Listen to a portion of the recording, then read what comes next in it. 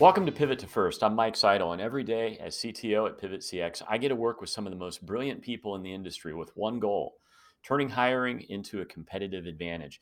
Today's guest is Traci Chernoff, host of one of the most interesting HR-focused podcasts out there, bringing the human back to human resources. Traci's been an HR manager, trainer, director of HR, and is now director of employee engagement for Legion Technologies. I think we met about a year ago when you had me on as a guest on your podcast, Traci. Welcome. Thank you so much. I can't believe it's already been basically a year. It has been, hasn't it? So, first question, I got to ask you this. Where did we all go wrong? It seems like in HR, we drove all the humans out of the day-to-day practice and replaced them all with, I don't know, technology or something. I know, How did we something get to like where we that. are? Yeah, it's a great question. And actually, I have to think about this sometimes myself. Like, why are we bringing the human back? Why is that the name of my podcast? But actually, someone recently asked me a very similar question, which I kind of shared. Like, there's a reason why I'm not saying putting the human back into human resources or putting the human into human resources because it was already there. We just kind of lost our way a little bit. So I'm bringing us back.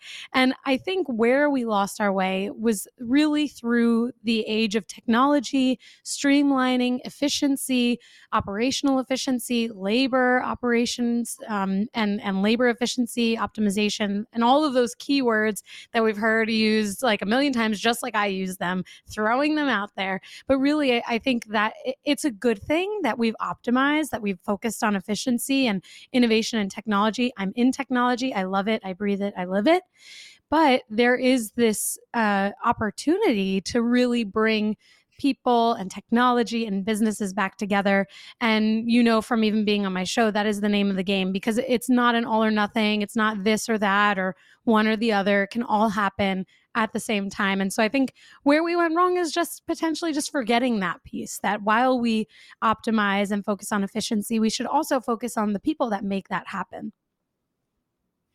Well, I think one of the things that's really easy to forget as a operator, as a C-level executive, a lot of times is that there are two parts of your business that are just inherently relationship driven. One is employment, and the other is sales. And it's so funny how many companies get the sales and marketing thing right, and they totally get the HR part of it wrong, and end up in a really bad place because of it. How do you avoid that? How do you really approach employment and hiring with a really relationship driven? Hey, I'm really working with humans here kind of attitude. I think it starts with the people who are in those hiring manager positions, I should say. And when I say that, I really mean that when you have a group of people, whether they're C-suite or executive level, director level, who are really focused on creating a specific culture or creating a specific product to solve a problem, when you have like-minded people around the table or on Zoom, for example, you can create a lot from that like-mindedness. And so if you bring people that are thought leaders or maybe with differing levels of emotional intelligence, because not everyone needs to have high emotional intelligence to be successful. It's just a matter of the role that you're in, right? So when you bring people together who have those goals, initiatives, focuses on just giving people a good experience. You don't have to be an empath. You don't have to be an HR person. You just have to really commit to this idea that you want to be a great place to work, a great employer to work for, and you start to create programs and initiatives around that. And actually, I do a lot of have a lot of discussions around how happy employees create and drive happy customer experiences. So when you might, someone listening might say, I don't care about people. I don't want to focus on people. I want to focus on my bottom line. And that's okay. I'm not here to tell you that people have to be your number one priority. But what I can tell you is that when you make people your number one priority, you don't have to focus so much on the business. Everything kind of falls into place where it needs to fall. And I've seen this firsthand, growing up in my retail career, but in my HR career specifically, where there are a lot of metrics tied to HR professionals that they don't have a ton of control over. And salespeople probably feel similarly in that on one hand, you have all of this control in your pitch, in understanding the product, what it is that you're working on and doing. But then you have zero control in how the customer or the potential customer will react, even if you do all of those things right. But what I can tell you is that I have seen and I've experienced this firsthand, that when you focus on building that happy employee experience and focus on giving them an environment that allows them to be more productive, to want to know the product better, to want to make the customer experience amazing, then that's where you don't have to think about your bottom line anymore, because it just unfolds for you in a positive way, and your business is driven somewhat more passively, and that's to me like the magic sauce. So um I think that if we can all walk away bringing these like-minded, thought leaders together and agreeing that, regardless of what our reasoning is, what our why is, that if we focus on happy employees, and then we'll have productive employees. Yeah, I think that's a really important point. Happy employees are productive, and in today's, I mean, we're post COVID and all that, but we're still in this job market where people can leave really quickly. And so the other thing that's really important about Mm-hmm. happy employees is they happen to be more likely to stay. So, Really. it's really interesting. I think the last three guests I've had on this podcast have all spent a lot of time talking about engagement and how important it is. And what it comes down to is, an engaged workforce is going to do a better job. They're going to be happier and they're going to stay. They're more likely to stay than they are to churn. So, um, Mm-hmm. it's so important. So a lot of Absolutely. companies have spent a lot of money on automation. Everything from, at the top of the recruiting funnel, automating screening, to outsourcing communicating with candidates, to chatbots, to, one-click onboarding, to even, you start looking at reviews and ratings of your employee, and how you're rewarding your employees and promoting them, and that sort of thing. We've invested all so much in automating. What areas do we get automation right in the HR world? Well, I have to tell you, I work for a company that gets automation right. So as you mentioned, I'm the director of employee engagement at Legion Technologies. And the reason why I'm here is actually because I brought Legion on when I was working at a retailer. So I came from like the customer experience, and I was like, oh man, I love this tool. I love this company. I want to join them. So anyway, I digress. Really, what we do is we are an AI powered workforce management company. Our mission is to turn hourly jobs into good jobs. And a fact that you might not know is that 58% of working and eligible working Americans are hourly.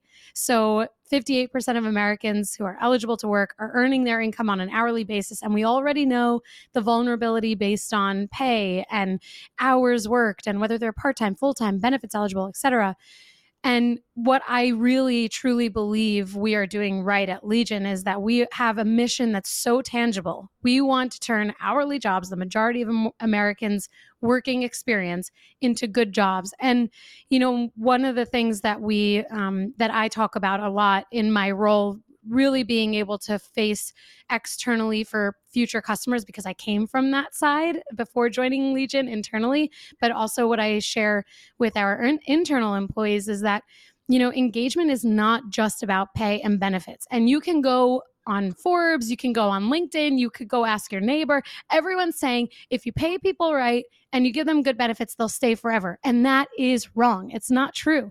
People want more than that. It's why we still are having difficulty retaining teams, right? As employers. And so everyone's trying to solve this problem. What can we do? How can we do it? And what we say at Legion is like, there's this third pillar. Actually, there are four pillars. It's pay and benefits. Sure. Those are two pillars. But the third is that employees, people want flexibility and predictability. And I should say four, not three. Four is that And wait a employees minute. want to, Flexibility yeah, and flexibility, predictability, predictability. aren't those I two would say kind of that those are the opposites? same thing. Not exactly. And I Okay. can break this down. So people want good pay, good benefits, flexibility, predictability. And then the fourth is that they want to feel connected to the bigger picture. So it's like the culture, right? It's the communication. So when we think about the tools that are doing this well, and I can specifically talk about what we're doing at Legion, it's that thinking about flexibility and predictability. And it's totally makes sense that you're like, wait a second, aren't those opposites? They're not, because all this means is that employees want the opportunity to decide what their lives look like. So they want to have some predictability. They want to know, okay, if I'm getting hired to work 40 hours a week, I want to know that I'm getting that 40 hours a week. But they want the flexibility to determine what that 40 hours looks like. So maybe they want to swap a shift on a Monday to a Tuesday because they are going away for the weekend, or maybe they don't want to work in the morning and they'd prefer to work at night, and vice versa. So flexibility and predictability work hand in hand when you have an AI powered workforce management tool in this case.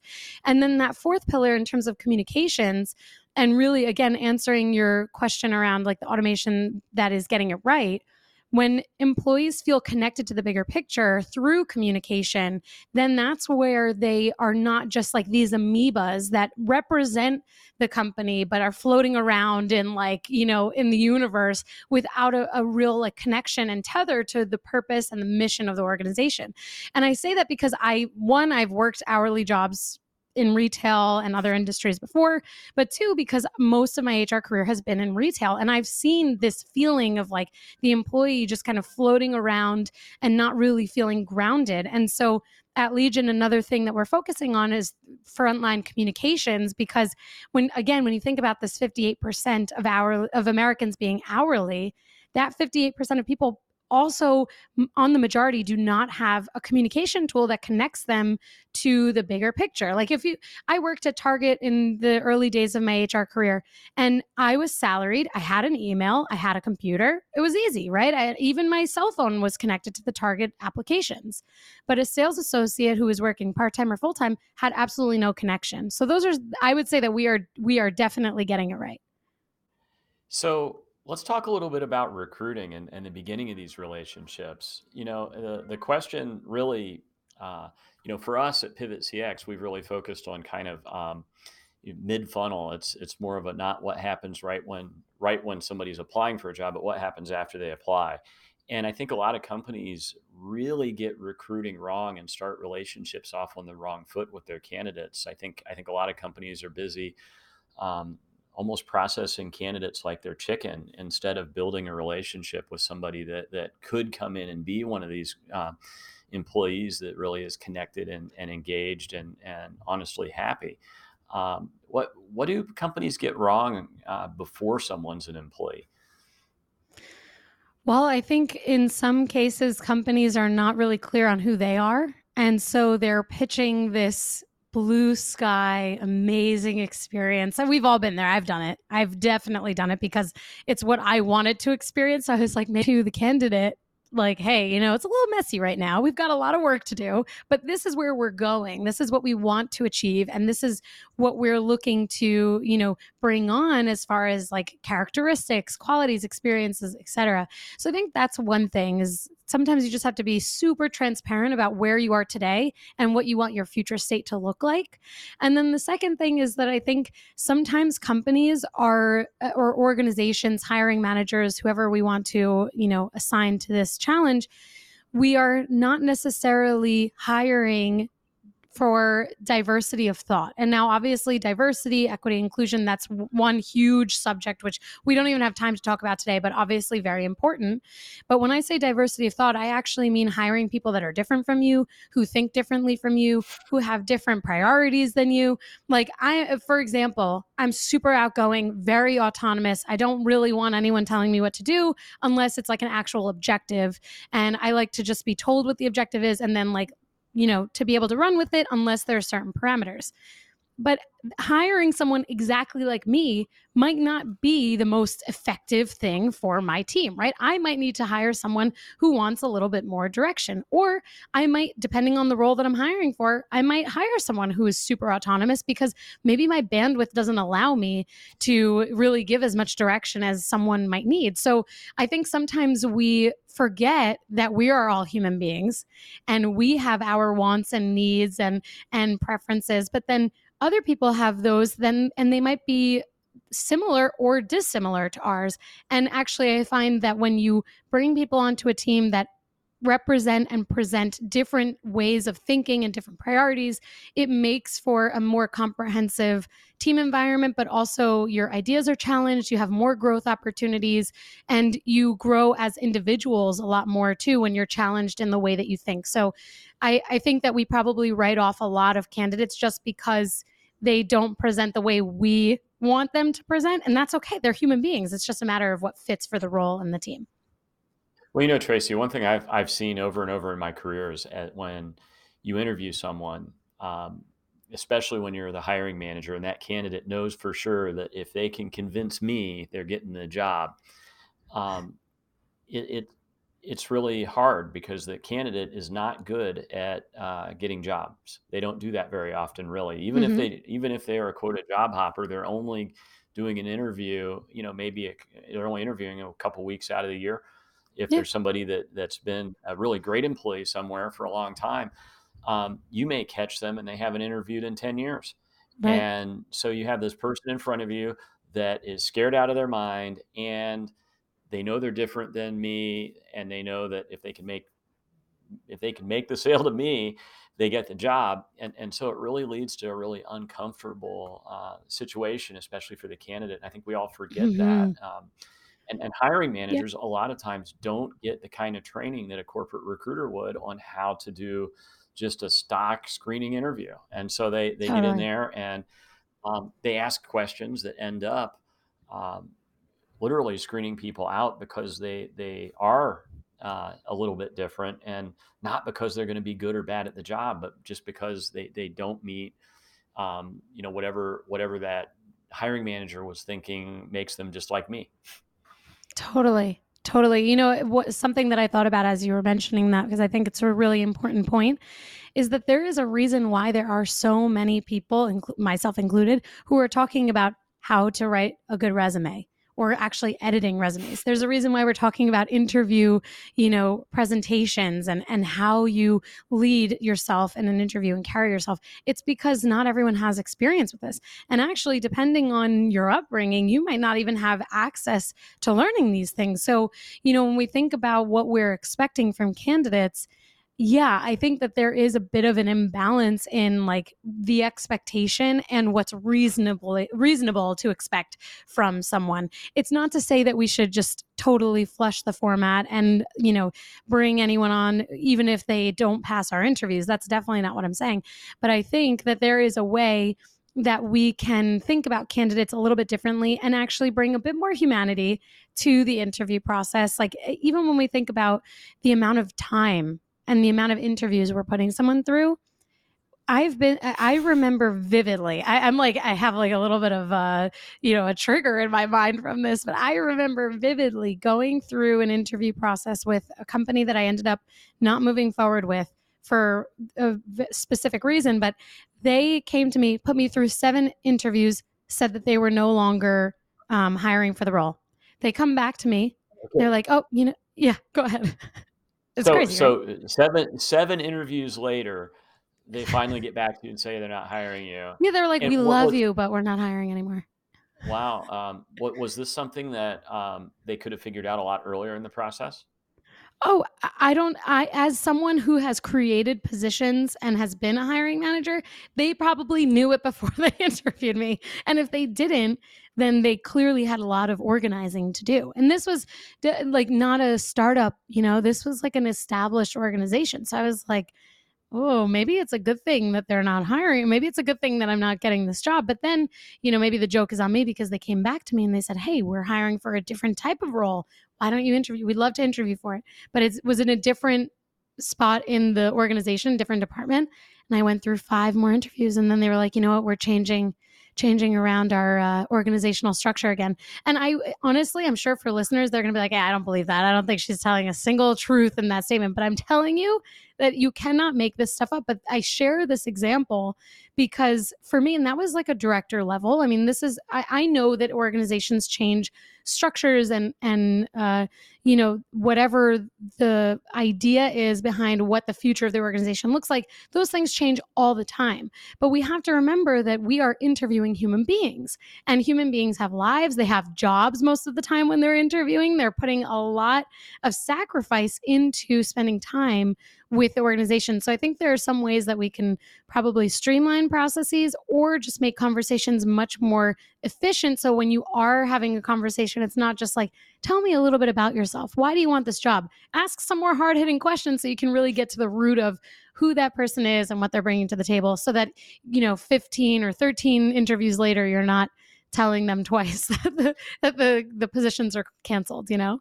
Oh, absolutely. That kind of brings up a thing that we run into a lot as we onboard our customers at Pivot CX. Our focus, really is we plug into applicant tracking systems and we plug into job boards and make it so when somebody applies for a job, they can have a conversation with a real human being Mm-hmm. almost immediately.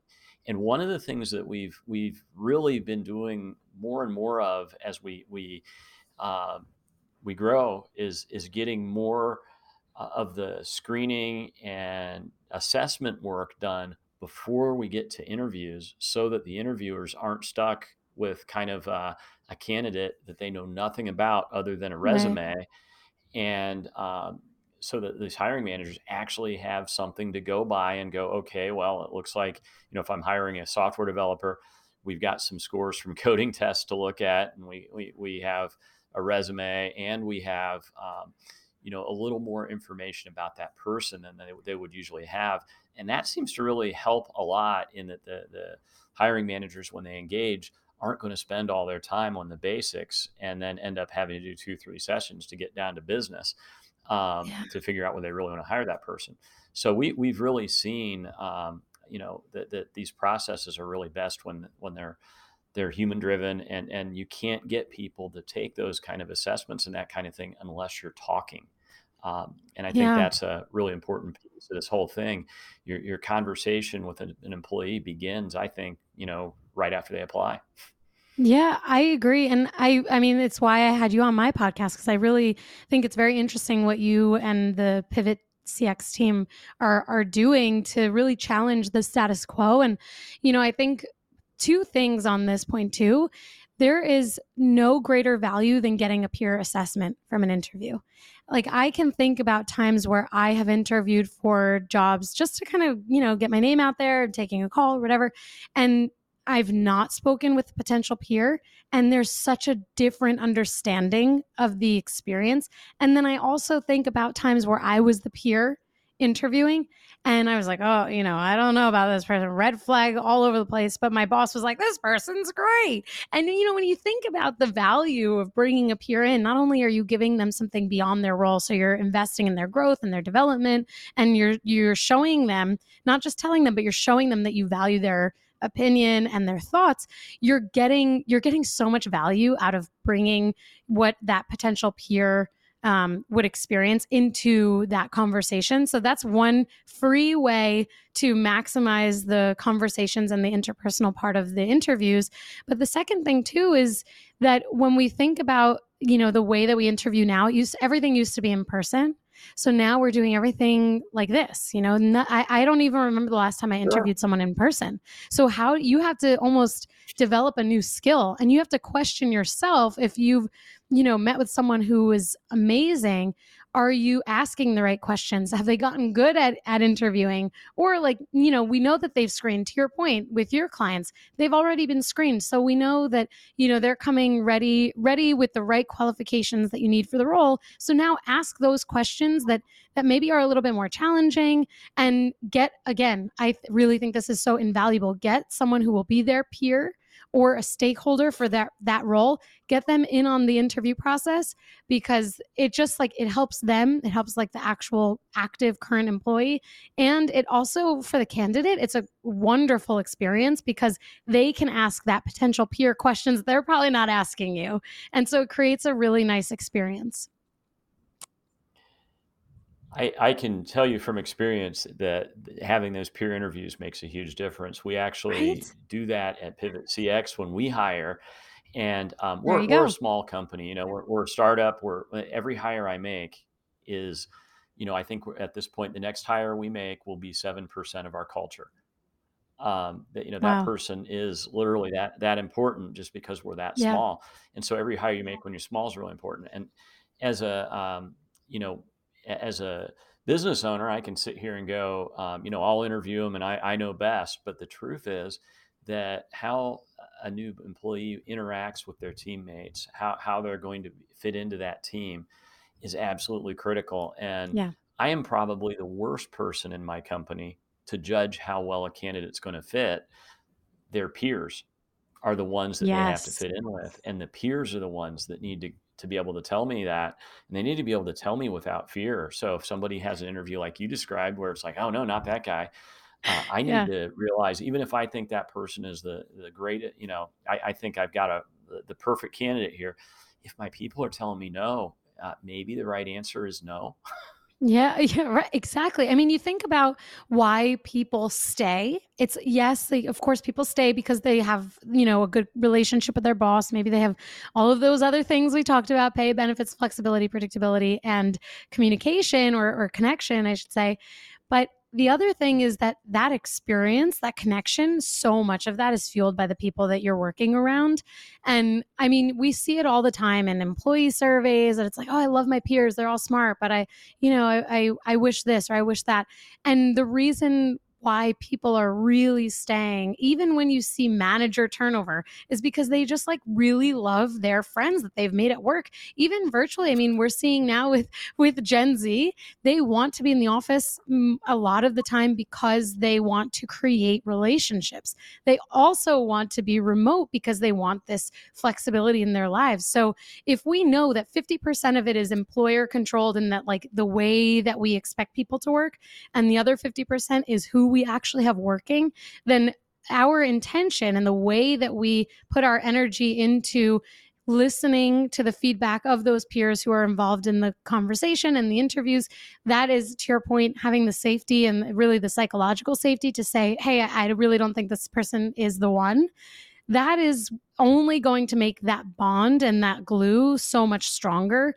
And it's going, like, if I were the employee on your team saying, I don't know about this person, and you said to me, all right, maybe not the right person, I'd be like, wow, my voice was heard. I'm valued. I matter. Like, there are so many intrinsic benefits just in listening and really, appreciating feedback. I think listening is one of the most underappreciated skills that there is. Mm, It's something that I think a lot of people could do well to learn better. When mm, when it comes to actually acknowledging an employee and actually valuing them, one of the biggest things you can do is valuing their input. And that's why it's just so 1000%. important. If you're going to have a peer interview, you better respect the outcome from the peer interview. I mean, if that Absolutely. employee says don't do it, don't do it. Um, Right. so we're coming up here on about 30 minutes, and so let's go ahead and kind of wrap things up a little bit. So Traci, thank you so much for being with me. Traci has a great podcast. It's at hrtraci.com, and that Traci is spelled with an I. Um, few quick questions on your way out the door. First off, what book that you read has really changed your life? Does it have to be like a self-help business book or can it be like any book? Can be anything. I mean, what's made a difference to you personally? What's the thing you've read? It could be fiction, it could be nonfiction, it could be self help. Honestly, the Okay. best ones are the ones that are usually not self help. Yeah, I'm not much of a self-help reader, but for my podcast I've had to really break down that barrier because, a lot of my guests have books and they're actually quite good. So it's broadened my horizons, which is good. But two books that come to mind. One, the cat. I can also, something to know about me, I can never pick just one thing. One, The Catcher in the Rye, and two, The Nightingale. So The Nightingale is probably my absolute favorite book. It's a historical fiction novel set in France during World War II. I am Jewish, so I connect a lot with that timeline. And so that book for me, just like, I don't know what it did. It just like totally awakened my spirit and my soul, and I just absolutely love it. And that is by Kristen Hanna. Highly recommend. Actually, every book she writes is like gold to me. But then The Catcher in the Rye, which we all probably know, that reading that in high school, I've read it a million times over since then. Reading that in high school really allowed me to almost like find my own power, if that makes sense. I've always been very headstrong, very determined, but realizing that like it's a little bit, it's okay to be on your own or to be who you are and to not apologize for that, even though there are a lot more takeaways from that book and a lot of things that we can theorize. But my takeaway from reading that is that it's totally okay to be exactly who you are. Okay, favorite saying. Favorite saying. Um, hmm. Oh gosh, I don't know. Uh, That's oh, a I've got it. I know, right? I was speechless there for a moment. I got it. And I say this all the time. Every problem has a solution. all right. And then last question. Favorite movie. Oh gosh. I'm really bad at picking favorites. Like if you can't tell already. Um, All right, top five hmm. without the bottom four. Okay. Okay. That's funny. Wait, now I'm even more stressed out. Favorite movie. I'm just gonna go with Harry Potter series because I was privileged to grow up before the movies came out. So I was able to read all of the books and then, watch the movie. It was a wonderful time to be alive, reading the books before the movies came out. So Harry Potter. Okay, and then is there anything you'd like to share with our audience? I just appreciate you listening to all of the things that make me so excited and passionate, like HR, which not everyone can say that they're so excited and passionate about this, but I do appreciate your time as well, Mike, and that you brought me on your podcast. And I'm just so glad that we can continue to talk about why bringing the human back to business, regardless whether it's HR or not, that is a wonderful mission to be on. Thank you so much for being with us. Uh, Thank you again, Traci Chernoff.